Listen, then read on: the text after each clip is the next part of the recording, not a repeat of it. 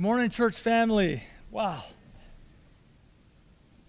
It's part 3 this week about our Look to Christ series, and we're going to be at a book of Revelation. That's kind of exciting for me because although I'm pretty new at preaching, I've never preached out of the book of Revelation. And I'm so grateful. Thank you for the church family allowing me to do this because I've been lost in Revelation all week long. I've been staring at Revelation chapter 5, and it's just staring at the glory of Christ in heaven. And last week, as Pastor Victor talked about, how God had a plan to get us back. How He loves us so much that He had a plan to say the seed of the woman will crush the head of the snake or the serpent or the dragon, but the heel of the seed would be bruised. And today's title of sermon is called Christ, the Lamb of God. So today we're going to look at that element, that side of Christ, Christ, the Lamb of God. And as John the Baptist said in John 1:29, he says, "Behold," in other words, look, there is the Lamb of God who takes the sin of the world away. All right, that's another way. He says, look to Christ. John the Baptist was saying, look to Christ. And today we're going to look at how the Apostle John was able to look into the throne room of heaven. And he still sees the Lamb of God. And they're still saying, look to Christ. Look to Christ. So the author of the Gospel, John, writes in Revelation as well. John is able to share with us what he sees. And so before we start the sermon, let me just pray and just ask the Lord to bless this time. Father, we thank you for this time. Thank you for the glories that you reveal in the book of Revelation. Thank you how you encouraged John as he's aging, as he's waiting to die on the island of Patmos by himself. Thank you, Father, for this landmark chapter in Revelation chapter 5 that just gives us a clear picture of you, Lord Jesus, in heaven. So God, I just pray that you would do a work in our hearts right now. Spirit of God, allow us to see your Son Jesus more clearly today so that we will love him more, so we will be transformed more into his image. Allow us to see him more clearly today. And I pray that worship happens through it. Because of it, we will worship him more with greater intensity, greater passion, greater purpose. We will be of one mind, worshiping the King. Thank you, Father. In Jesus' name, amen. So we're going to be at Revelation chapter 5. Revelation is at the end of the Bible. Last week we were at the beginning of the Bible at Genesis chapter 3. Now we're flipping over to the back of the Bible. And right now, this is a landmark chapter. Chapter 5 is a huge, monumental chapter that gives us just the majesty of Christ. A little bit of context as you're just turning there at Revelation chapter 5. The Apostle John authored Revelation. The Apostle John is probably in his 80s. Okay, it's probably around 50, 60 years since he saw the Christ sacrificed on the cross. 50 years since he's seen Christ resurrected from the grave and ascend back to heaven. 50 years or so saying, hey, go out and make disciples. During that time, John the Apostle has had a hard time. He's seen his best friends killed. Some hung on a cross. Some had their heads cut off. All of them have died an early death, a martyr's death. And now he's the only one left. And it hasn't been an easy life for him either. You know, tradition has it, they try to boil him alive, they try to beat him, but he was resilient, he survived. And finally the Romans would just throw him on an island called Patmos. Really, it's not like a Hawaiian island, nothing like that. I mean, this is for him to die. And he's there alone, perhaps pondering, was it worth it? Right? He's thinking, wow. And there's massive persecution going on in the life of the church. And so a little bit of context before chapter 5. Chapter 4 gives us a clear picture. We sung a lot of this earlier in Holy, Holy, Holy. Chapter 4 and chapter 5 are really connected. You could make it one big chapter, but chapter 4 talks about how John is able to look into the throne room of heaven. He sees the Father seated at the throne. He sees 4 angelic creatures worshiping and saying, holy, holy, holy. the Almighty, who was and who is to come. It reminds you of Isaiah chapter 6, where these angels are worshiping so intensely that the foundations of the temple are shaking. There's smoke coming out. This is an intense scene that John sees. This is not a casual scene. And also what he sees also is this. He sees 24 elders seated on thrones. The 24 elders represent the church. They're dressed in white robes, pure. They have crowns and they cast their crowns before the Lord. And then this is the church. This represents the church. The church has been raptured, and we're in God's presence right now.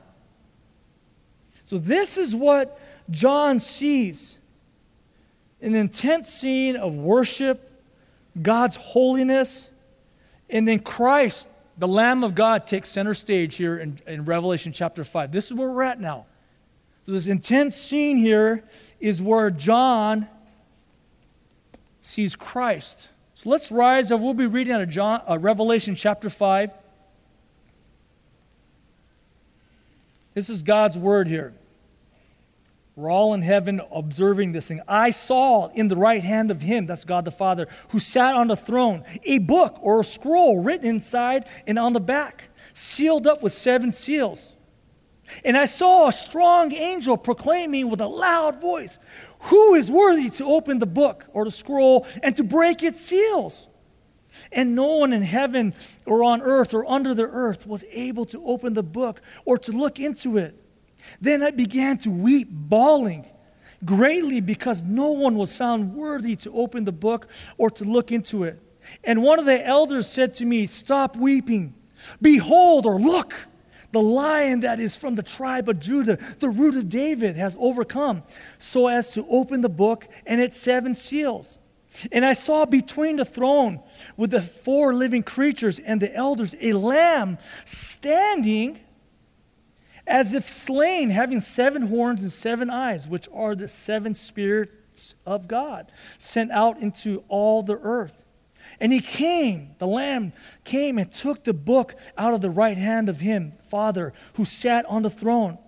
When he had taken the book, the 4 living creatures and the 24 elders fell down before the Lamb, each one holding a harp and golden bowls full of incense, which are the prayers of the saints. These are the prayers we offer up.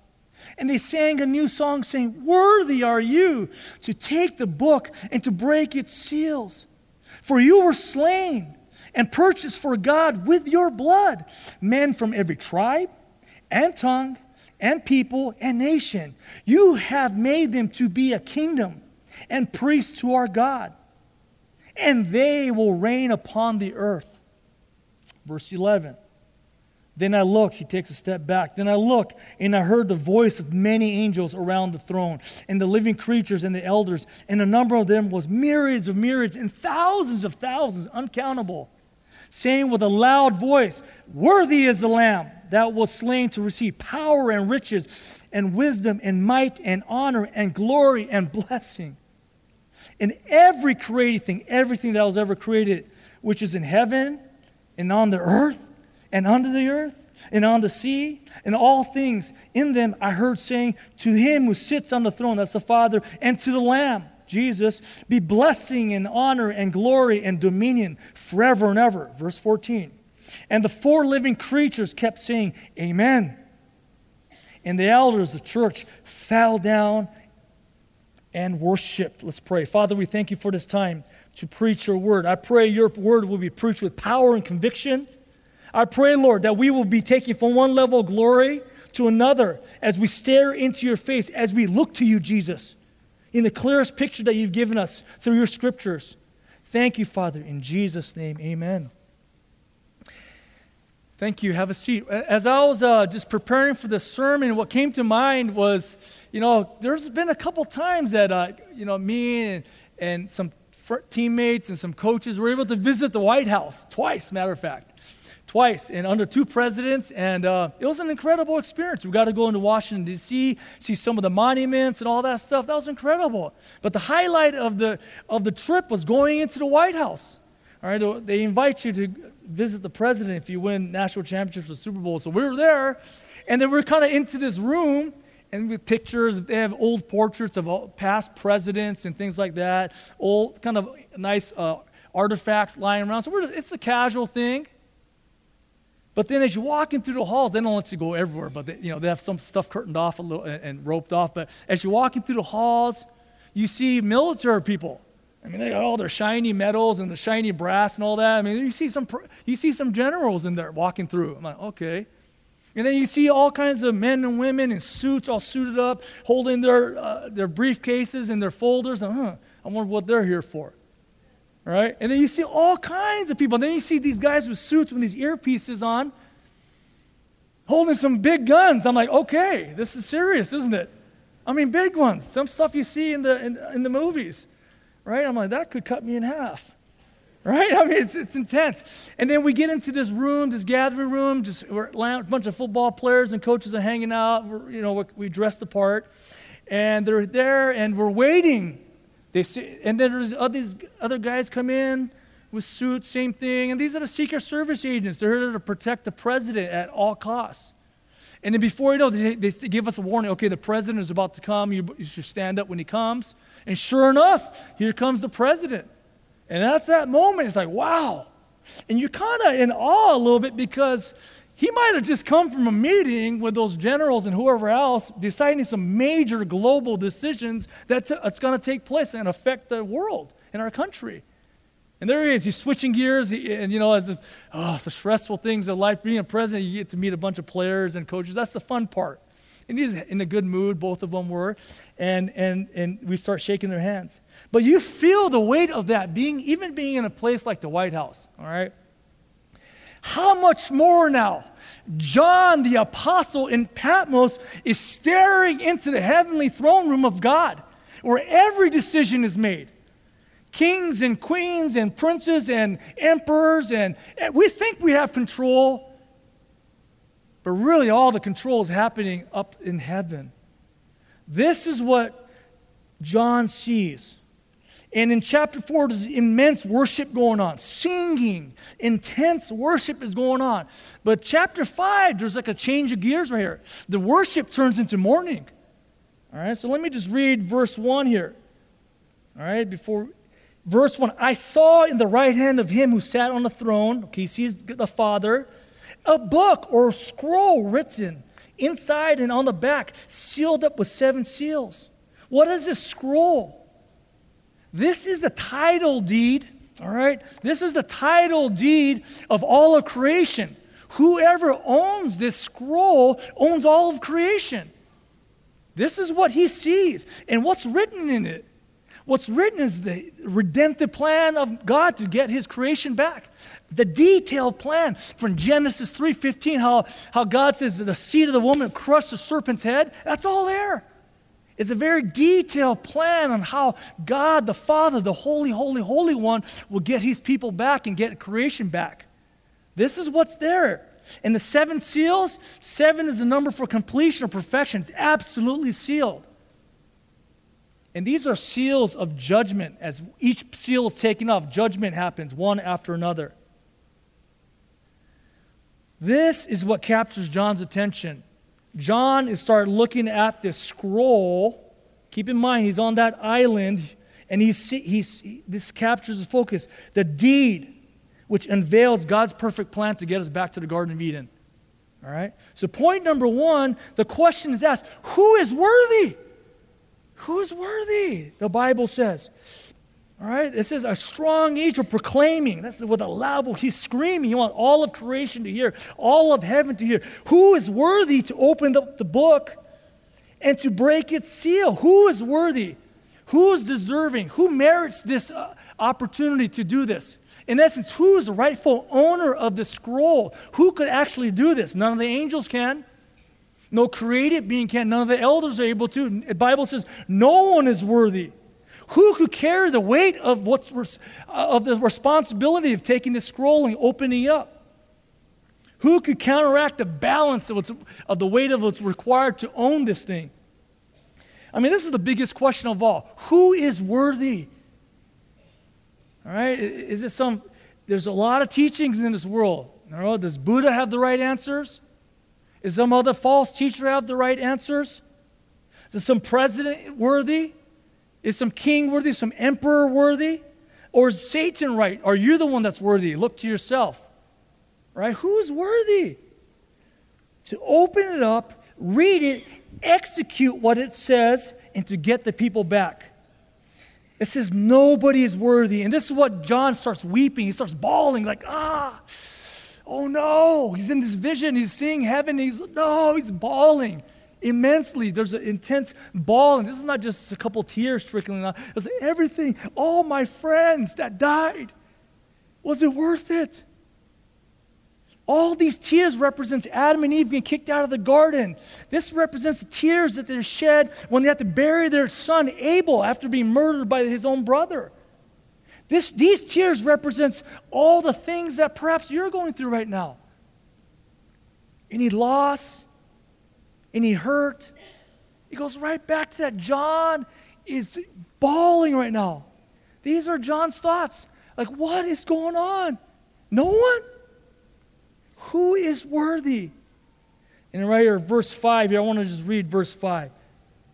As he was weeping, and as no one was found to open up or take the scroll, and one of the elders said to me, all right, I don't know who that is. One of the elders said to me, stop weeping. Behold, or look, the Lion that is from the tribe of Judah, the root of David, has overcome so as to open the book and its 7 seals. Who is the Lion of Judah? Who is the root of David? These are all messianic terms. This is talking about Jesus. This elder says, hey, look to Christ right now. Even in heaven, John, don't weep. Look to Christ. Look to Christ. You don't have to look any further. You've been staring at the right one so far. This whole time, John, the one that you love, he's the one that's worthy. Point number 2 says, look to Christ. The Lion of Judah, this prophecy all over it. In Genesis 49, you can look to it yourself. Afterwards, it talks about how the king will come out of the tribe of Judah. The Lion of Judah. And then the root of David. Isaiah 11 says the king, the eternal king, will come out of the Lion of David. The root of David. The Lion of Judah. This refers to Jesus' power and fierce intensity. The root of David talks about David's royal authority as king. Has overcome. Jesus, the Lion of Judah, the root of David, has overcome. He's been victorious. He's vanquished the enemy. All right? This is the whole buildup. This is the whole buildup. But how? Did Jesus do it like a lion with his power and might take over? Did Jesus do it with his royalty, his royal authority, and say, I'm the king, I'm taking over? Is that how this happened?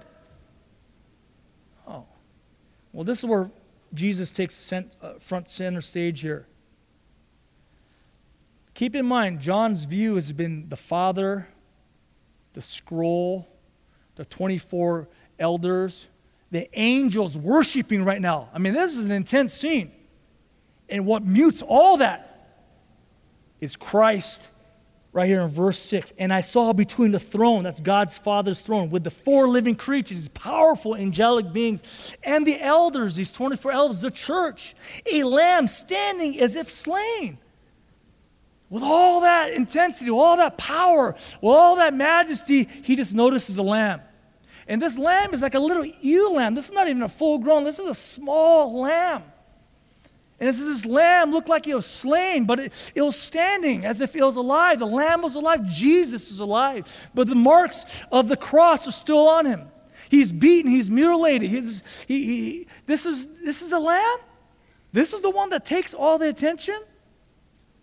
He did not see some mighty warrior. He didn't see like a mighty general. He didn't see some superhero like you find out of the Avengers. He didn't see any of that stuff. He saw a lamb standing there. And how does a lamb crush serpent's head? How does a lamb even compete with the great dragon or the great serpent? How does a lamb do that? Bible says the Lamb of God who takes away the sin of the world, John 1:29. Brutally beaten. And Genesis 3:15, as Pastor Victor read, his heel was bruised. He was clearly bruised. He was marked up. It cost the lamb, but he was standing. He was alive. Now, this is an interesting thing here. This lamb had 7 horns. That's a little different. 7 horns, like we talked about earlier, 7 is a number for perfection or completion. Horns represents power. 7, absolute power this lamb had. 7 eyes, complete, absolute knowledge and vision. This all-knowing, all-powerful lamb was slain. Talks about the humility of Christ. Christ was allowed himself to be slain. He had the power to do anything he wanted, but he submitted to the Father. This is an absolute massive moment here. And what does Jesus do next? And he, verse 7, he came and took the book or the scroll, the title deed, from the Father's hand, the right hand, who sat on the throne. Boom! That changed everything. And right then and there, Jesus humbly takes the scroll and says, this is mine. I'm the rightful owner to all this. Jesus purchased the title deed of creation on the cross. Beaten, murdered, the innocent one, the holy one, like Pastor David talked about, pure one, stained with blood now, took on our sin, the Lamb of God. He didn't come with his power and his might to conquer the snake. He came as a humble lamb. Let me read Philippians for us, Philippians 2. It'll be up there behind me, I believe. Philippians 2, verse 5. Have this attitude in yourself, which was also in Christ Jesus, who, although he existed in the form of God, 7 horns, 7 eyes, and did not regard equality with God a thing to be grasped. He left the throne, but emptied himself, by taking the form of a bondservant, took on human form, human flesh, and being made in the likeness of men. Being found in appearance as a man, he humbled himself by becoming obedient to the point of death, even death on a cross. This is it. This is what the one that John's been waiting for. Humbled, beaten, standing before all these incredible beings. Well, right now, there's about to be a cosmic eruption right here. The throne room of heaven is about to explode right now. This is what John sees. Right here, what's going to happen is the coronation of Christ. Christ is going to be crowned the king, and Christ is coming back to form his forces to get creation back. Let's read here, Revelation chapter 5. This is what we've been waiting for. This is the one that we've been waiting for. Chapter 5, verse 8. When he had taken the book, this is the coronation of Christ. When he had taken the book, the 4 living creatures, all right, those angelic beings, and the 24 elders fell down before the Lamb, before Jesus, each one holding a harp and golden bowls full of incense, which are the prayers of the saints. And what do? What do? All right, first of all, just a little sidebar here. If there's any doubt, all right, that Jesus is God, here's a clear picture that Jesus is God. No one in God's throne room is going to be worshiped other than God himself. Does that make sense? The angels and we are all worshiping the Lamb right there in the Father's presence. This is a clear picture of Jesus' divinity. And what do they start doing? They start singing, verse 9 and 10. Worthy are you to take the book and to break its seal, for you were slain and purchased for God with your blood, men from every tribe and tongue and people and nation. John was able to see people that he's never even laid eyes on before. People that look like you and me are in heaven. As John is on the island of Patmos, is it worth it? The message got through. People are saved beyond the realm of what he even thought or even seen. Those are all kinds of people groups, all kinds of languages, all kinds of ethnic backgrounds, all kinds of continents, all kinds of different languages are represented there. I mean, what kind of encouragement must have that been for John? Verse 10, still singing, you have made them to be a kingdom and priests to our God. Kingdom, a community group. A community group of people under a king, that's Jesus, and priests to serve and minister to the Lord. and they will reign upon the earth. We are going to reign upon the earth. What? The Bible says that we're going to help Jesus rule the earth with him. I mean, as I'm thinking about this, is too much. I mean, I'm staring at this all week long. This is too much. What do you mean I get to rule with you, Jesus? What? And this is an interesting thing.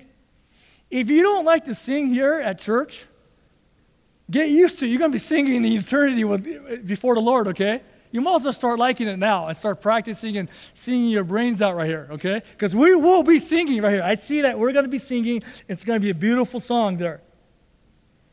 And as I'm looking at this, I'm just getting taken to one level to the next. You're like, oh my goodness. Am I reading this right? Am I really understanding this? Do we understand right here? Christ is King.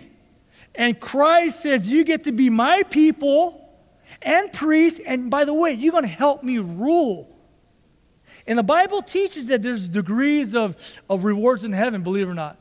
So your faithfulness to Christ right now will determine the levels of reward that you have in eternity. Now, we know that our works do not save us. We know that. It's by grace. It's a free gift. But our rewards are absolutely earned. By God's grace, we earn these things. Your faithfulness to the Lord is how you will be rewarded. It says that we were purchased. And that picture that we have, think of a slave market. We were all once slaves, and we were purchased by Jesus' blood. We were once slaves to sin, and we were purchased by Jesus' blood, the Bible says. And Jesus is like standing there as the Lamb, and in verse 11, John is just absolutely captured by Jesus right now. I mean, he sees peripheral, he sees the Father for sure.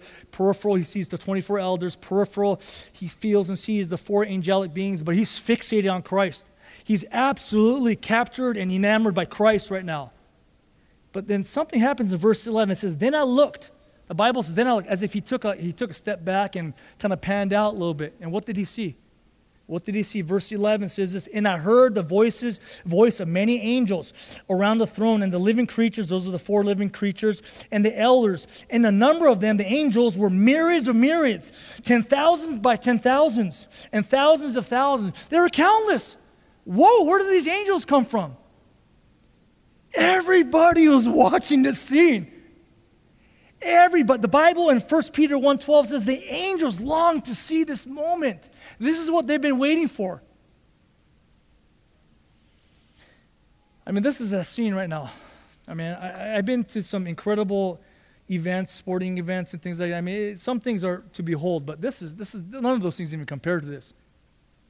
They're actually staring and applauding and seeing, this is the one, the Lamb of God. This is how God does it, through this Lamb. And the coronation of Christ continues, and that these thousands and countless numbers, millions upon millions of saints, that's us, that's the 4 mighty angelic beings, and the myriad of angels start saying with a loud voice. This is not a whisper. There's intensity here. There's some excitement here. Worthy is the Lamb that was slain.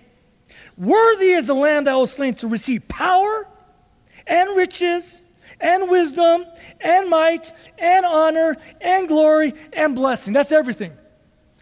Christ is exalted here. This is what's happening here in Philippians 2, verse 9. It says, for this reason also God highly exalted him. Can you think of a higher exaltation of what I just read for you? And bestowed on him the name which is above every name, supreme, preeminent one.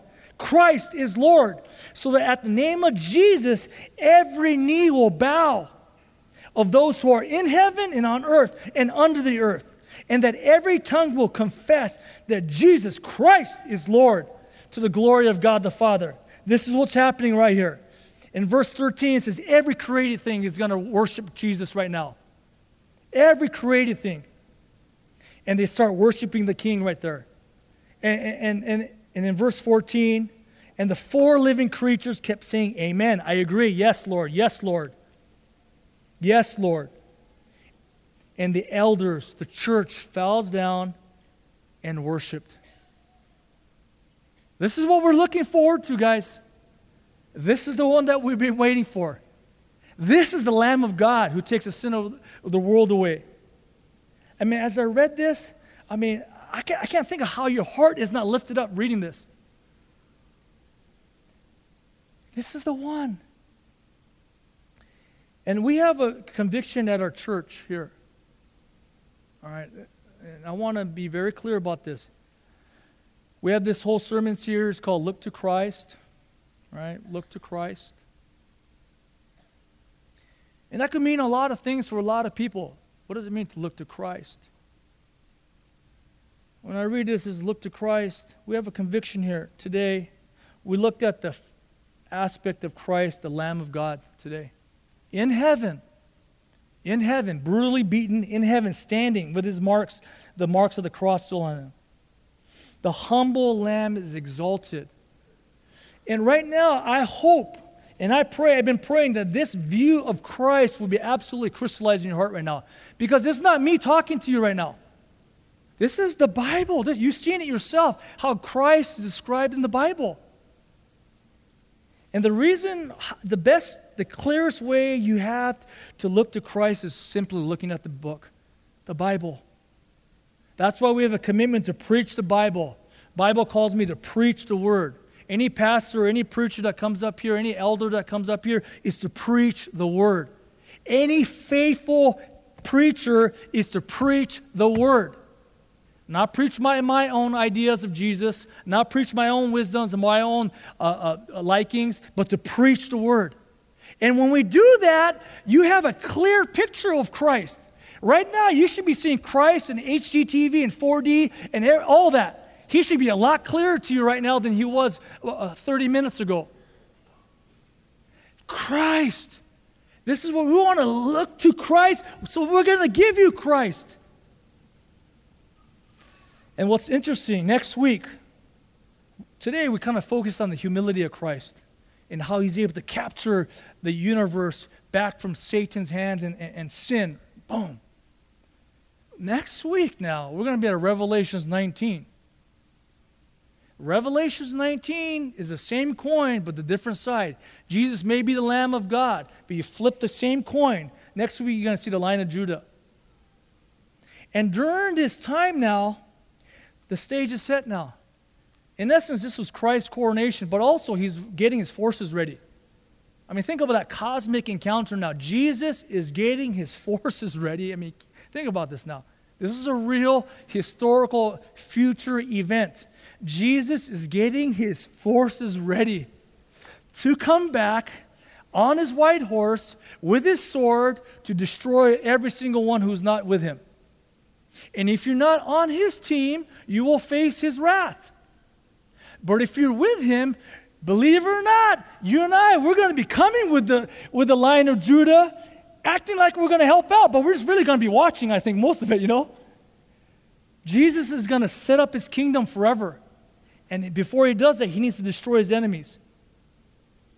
Christ has been coronated. This is what we're looking for. And as each seal is taken off, there's 7 seals on this scroll. You can read ahead. If you want to assign me, you can read Revelation 6 to 19 this week. As each seal has popped off, the tribulation starts to unfold on earth. All hell starts breaking out on earth. Third of the people are destroyed. Waters are destroyed. Millions of human armies are being assembled. And meanwhile, as Jesus is assembling his forces, Satan is assembling his forces as well. Bible says that the pit is opened up. Right? As God's bowls of wrath is poured out on earth, the pit is opened up. Satan and the demons are being released right now. Think about that now, okay? This is crazier than any Avenger movie that you can think of, okay? Think about this. This is real now. And these demons actually take physical form, and they're just tormenting the planet. And then we jump ahead, so that's what's happening as each seal is being popped off. 1, 2, 3, 4, 5, 6, and then 7, boom, the tribulation's taking place. We're in heaven with Christ, worshiping him and getting ready to come down. And Jesus is setting the stage for that cosmic encounter where he goes, no more. Mine. He just takes it back. So next week, we're going to be out of Revelation 19, and Jesus is coming back to make it all good again. And this is how Jesus sets it up. This is exactly how Jesus gets us back into the garden. This is exactly how, as the Father looked at Adam and Eve and they have to get kicked out, he says, don't worry, you're going to be back in here someday. I'm going to get you back in here. And now, not just Adam and Eve, but every single one of us who call Jesus Lord. This is happening. So you say, Pastor Rocky, that's in the future events, and I'm struggling with stuff right now. Like, give me a little something with the issues that I have with life right now. And you may be thinking that right now, like, Pastor Rocky, help me with my trials at work, my marriage, my kids, my health concerns. And those are real things. I don't know what's anything more practical to tell you than that. John, the apostle, is aging. He's dying alone. He's struggling in health. He's struggling in his relationships. He's lonely. He's struggling. Do you think he's worried about self-esteem at this point? No. All right? And what does Jesus do for him? He gives him a picture. Hey, John, I got you. I know you're the disciple that loves me. And I love you too. I got you. Here's a little bit of encouragement. This is what's coming. It's all worth it. So if I have a chance to apply this truth for us, whatever you're going through right now, whatever trial it is, God makes it all better. You don't have to weep like John. John was bawling like, oh no, right? Think about his state at that moment. It's like, nope, I'm sorry I even doubted you, Lord Jesus. This is as practical as it gets. We get to look into the throne room of heaven and know that his forces are getting together, and we actually get to be with him as he comes down. And here's good news. After the tribulation, there's all craziness going on earth. There'll be the greatest revival that the world's ever seen during that time, although it will be very expensive for these saints who come to know Christ during that tribulation. We'll be called up with him and coming back to reclaim the earth and gather the elect. That's what's happening right now. And then next week, we're going to see how Jesus does it, Revelation chapter 19. Let's pray. Father, we thank you for this time. We thank you for how good you are. Jesus, I thank you that you give us a clear picture that you are the ultimate hero. As our culture is absolutely captured and enamored by fake heroes and fairy tale things, Jesus, you are the real deal. You are the one that we look to. You're the one that we waited for. You're the one that doesn't disappoint. You're the one that never dies. You're the one that makes it all good. You're the one that makes all the promises yes and amen. Lord Jesus, we know that you are the Lamb of God. We thank you for your humility. Lord Jesus, we thank you that we're able to see you exalted through your humility. But we're also grateful that you're also the Lion of Judah who's going to come and judge and to take care of your enemies forever. Your enemies and our enemies, since we're on your team. Lord Jesus, we thank you that we get to come with you and accompany you as children, acting like they're helping their parents. But ultimately, we know you're the one that's going to do everything. So, Father, I thank you for this picture of worship that's taking place in heaven. I pray, Lord, that what was preached will be absolutely crystallized in the hearts of our people, your people here, and you will take their level of worship from one level of worship to the next. May it just be a natural thing, because it isn't something that we just want to muster up through our own gut or our own fortitude, but Lord, we want to just see you more clearly in HD so that we will just worship you, just be in awe of you, so we just can't help it. Christ, we love you. We thank you. Thank you for the privilege of seeing this coronation. We long and look for this day. Thank you, Lord. In Jesus' name, amen.